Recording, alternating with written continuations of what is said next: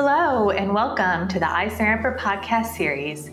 I'm your host, Alana Margulies Snyderman, and with me today is Timothy Dunn, Managing Partner and Chief Investment Officer of Terra Alpha Investments, a Washington, D.C.-based sustainability investment firm. Today, Tim will share with us his outlook for sustainable investing, including the greatest opportunities and challenges, thoughts on the SEC's rules to enhance ESG disclosures, how the firm is addressing DEI, and more. Hi, Tim. Thanks for being with me today. Hey, Elena. Nice to be with you. Tim, tell us a little about Terra Alpha Investments and how you got to where you are today. So Terra Alpha, as you said, is a sustainable investment firm that also has a focus on impact at a systemic level. We're based in Washington, D.C., as you said. We manage private investment funds and institutional separately managed accounts, and our investor base is therefore limited to accredited individuals and entities. Our philosophy as an investment firm is really to allocate our investors' capital into publicly traded equities of companies that are profitably leading a transition to a truly sustainable economy. So in that sentence, there's a couple of things. One, profitably leading, we're more investing in more mature companies that are more established than sort of the kind of some of the venture capital like companies that have popped into the market in recent years. So we're looking for a company that has a path to, or is already profitable or has a path to it very in the near term. In terms of truly sustainable, we think about truly sustainable as companies that are actually serving real needs of society and operating within the planet's natural resource boundaries. So that's how we define when we're looking for a company. I co-founded the firm in 2014 after having spent 19 years at Capital Research, which is a very large public equities manager that many people know, mostly probably through their 401k or their 529 plan. And at Capital, I was managing about $26 billion of equities across several funds that were global funds. After I left Capital, I spent 5 years doing pro bono work for environmental organizations such as the Nature Conservancy and the Carbon Disclosure Project, now known as CDP. And there I was trying to help them engage with companies and investors on environmental challenges, but really ended up learning a lot about the actual ways that the information sets that we have around companies and their environmental impacts. So, and I should point out, I currently serve on the Virginia chapter of the Nature Conservancy, as well as I'm on the Global Leadership Council of the World Resources Institute. Terra Alpha as a firm has a strong team of investment professionals who have, over 75 years of investment experience and deep understanding of environmental issues as we think about how to think about the long-term opportunities for a company, how a company operates in our rapidly changing world. We also have an incredible advisory board, which I'm very proud of. It includes 3 PhDs and the former head of NASA, as well as the former head of NOAA. So we bring all that investment experience and expertise, as well as our deep understanding of environmental risks and challenges facing society, and combine that in order to seek out superior financial returns for our investors, as well as environmental returns. And alongside that, we actively engage with companies to drive more rapid change to become to more sustainable business practices and change in our sustainability of our planet. Tim, what you're doing is a very exciting, timely, and pertinent topic. So I thought we'd start off this conversation by sharing your outlook for sustainable investing. I guess by definition, we started a sustainable investment firm 7.5 years ago, and that kind of indicated that we thought that my opinion was this was the where the world needed to go, the investment world needed to go, because it was sort of an inevitable and natural evolution in the investment process. The investment industry has evolved for decades and centuries, really, in terms of learning new things and learning about investing in new products or understanding different things about companies. We didn't used to have, 100 years ago, the accounting system, we didn't actually know the sales numbers for companies. We didn't necessarily even know who was on the board of directors. So we're always getting new information sets. And I think that the sustainable investment community and process is really trying to take a whole new level of expanding out the things we think about. It's really working to recognize and identify companies that are going to be resilient in the future as we go through this transition of our economy that to one that can actually thrive long term, be sustainable on a planet that has over 9 billion people. I think of it as just a more holistic look at a company that incorporates all sorts of other factors that have previously been considered not relevant to the investors, but have always really been relevant. We just chose to ignore those.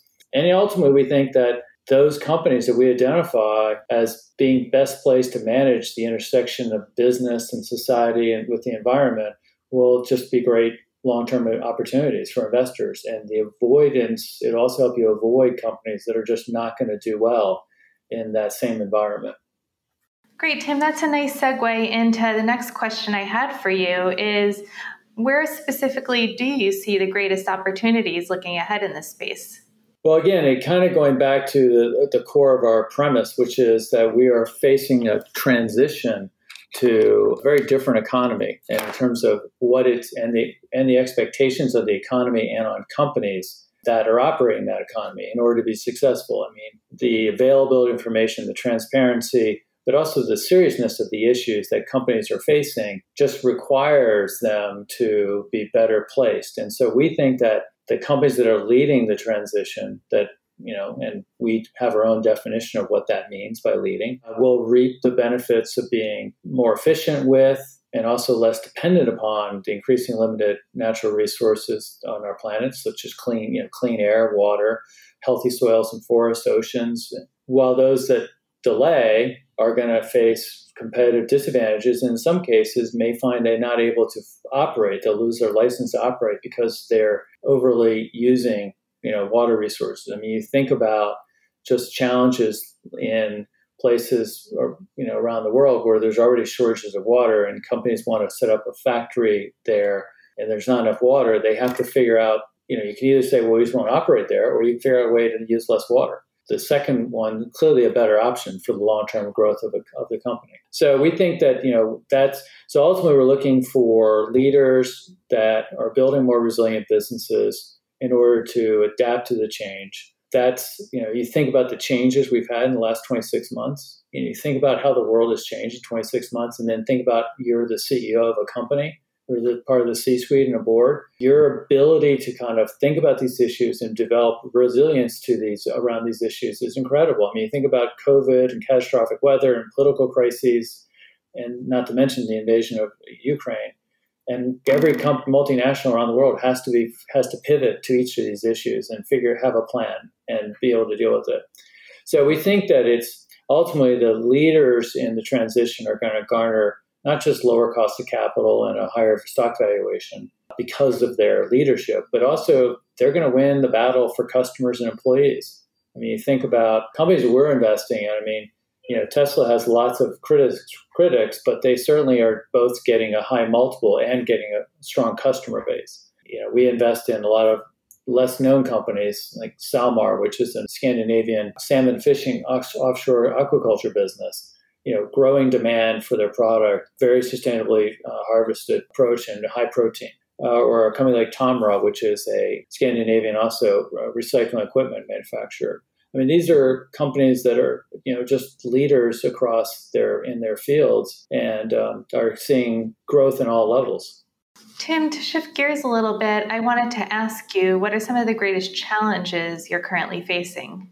Every firm, every organization is constantly facing challenges. I mean, it is interesting because I obviously work for a very large investment firm where my job solely was managing money, which some days seems like an easy job relative to managing a firm and managing people and finding investors and all those other things. And as a small independent firm, we definitely face some hurdles. I mean, the investment side, actually, frankly, we feel pretty confident about it. We've demonstrated a pretty good ability to do that. It's what we've all done for most of our lives. But we do have hurdles, like, for instance, just reaching investors and, explaining our process. I mean, we are limited to accredited investors, and that's fine. That's the protocol of the SEC. We also find that our global, multifaceted, fairly systemically impactful investment thesis can be hard for people to really get their arms around. It's a little easier if you're just a clean tech fund or a water fund, but we're really looking at companies across the globe and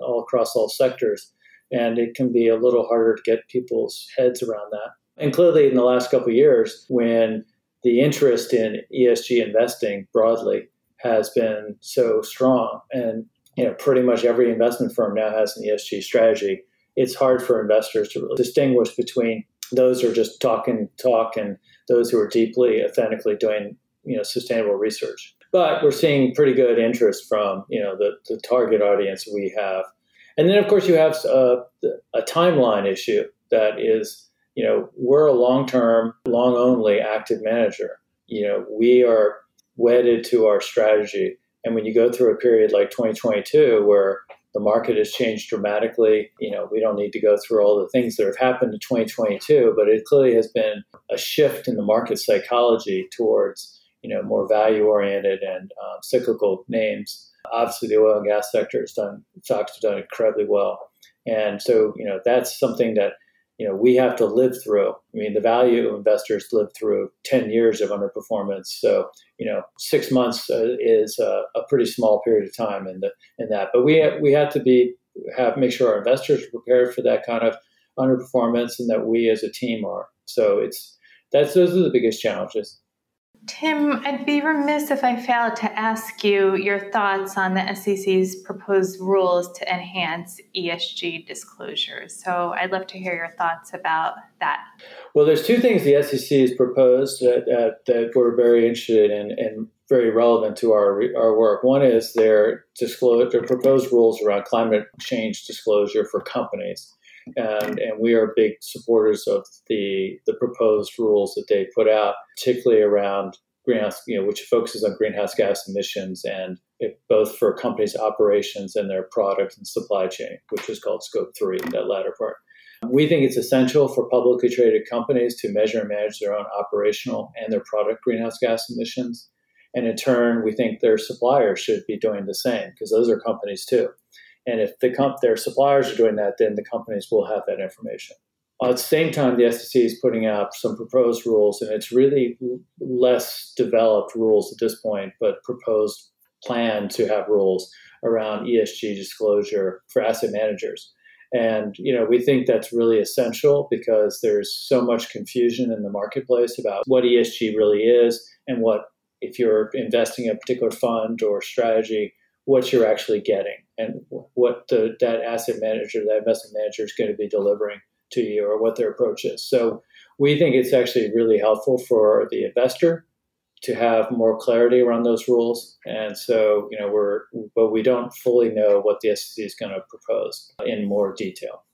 Tim, I wanted to ask you about DEI, which has also been a very pertinent topic over the last couple of years, and see how your firm is integrating that. Yeah, it's a great question, and it's something that we've always had a philosophy around the value of diversity of perspective and lived experiences for any organization, whether it's a public company, a political group, an investment firm.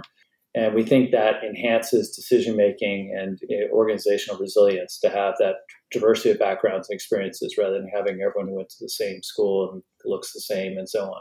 And we've always had since the beginning, we've a very diverse advisory board. And we've looked at companies' diversity of the senior management board as part of our analysis always. But we realized last year we undertook a more thorough assessment of our DE&I initiatives, and acknowledged we had a lot of room for improvement ourselves. We articulated last fall a formalized DE&I program that states our commitment to improve our diversity and equity and inclusion within our firm, as well as within our portfolio companies. And this initiative, it has 4 pillars to it that really get into how we foster and support equity and inclusion within the firm, how we attract more diverse talent, how we engage with companies on their own diversity, and then how we report to our investors about the companies we're investing in, so they know how the portfolio's diversity looks like. Tim, we've covered a lot of ground today, and I wanted to see if you have any final thoughts you'd like to share with us. Sure. Well, I hope, if nothing else, anyone listening to this podcast will consider, or video, depending on how they're doing it, will consider their own investment approach, or the investment professional who's managing their money, to see if they're truly aligned with their long-term needs. not just their immediate financial needs, but also the needs of society and their needs for critical natural resources. Again, we all need clean air and fresh water. We all need a healthy forest, soils, oceans, and biodiversity. It's in our own best long-term interest that our investments, which are probably the most powerful tool we have to cause change, whether it's positive or negative, no matter who you are, that most of us have. And these two different areas would have been viewed as two different areas. The environment and the economy shouldn't be viewed as conflicting goals. Like, well, we need to grow the economy, so we destroy the environment, or we need to protect the environment, so we need to shrink the economy. We need to think of these as rather critically interconnected elements and build a more sustainable economy while transitioning how we operate to be a long-term benefit to all living things on the planet. Tim, I wanted to thank you for sharing your unique perspective with our listeners today. And thank you for listening to the EisnerAmper podcast series. Visit EisnerAmper.com for more information on this and a host of other topics. And join us for our next EisnerAmper podcast when we get down to business.